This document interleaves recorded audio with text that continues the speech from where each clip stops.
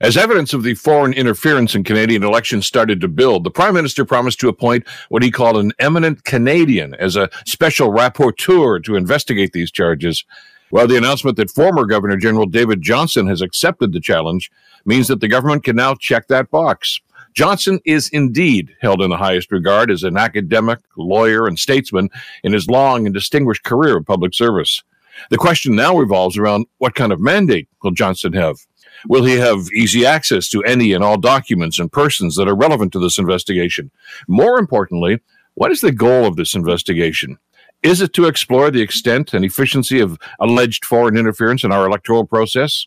Will it be limited to federal politics in light of the fact that there could be evidence now that at least one Ontario MPP may have played a role in this whole thing? Or is it to determine if a full-blown independent inquiry should be called to investigate the allegations and then leave the heavy lifting of naming names and assessing culpability to that inquiry?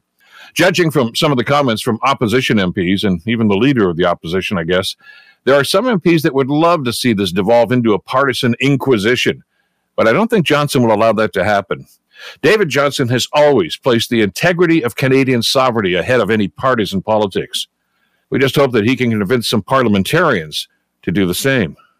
I'm Bill Kelly. 911. 911, what's your emergency? I'm on a cruise ship.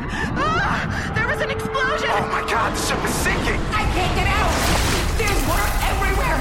We're going down. I've got a lock on your location. Stay with me. Hurry. Hello? Are you there? Help is on the way. Angela Bassett and Peter Krause return in an all-new season of 911 on a new night. Thursday, March 14th on Global. Stream on Stack TV.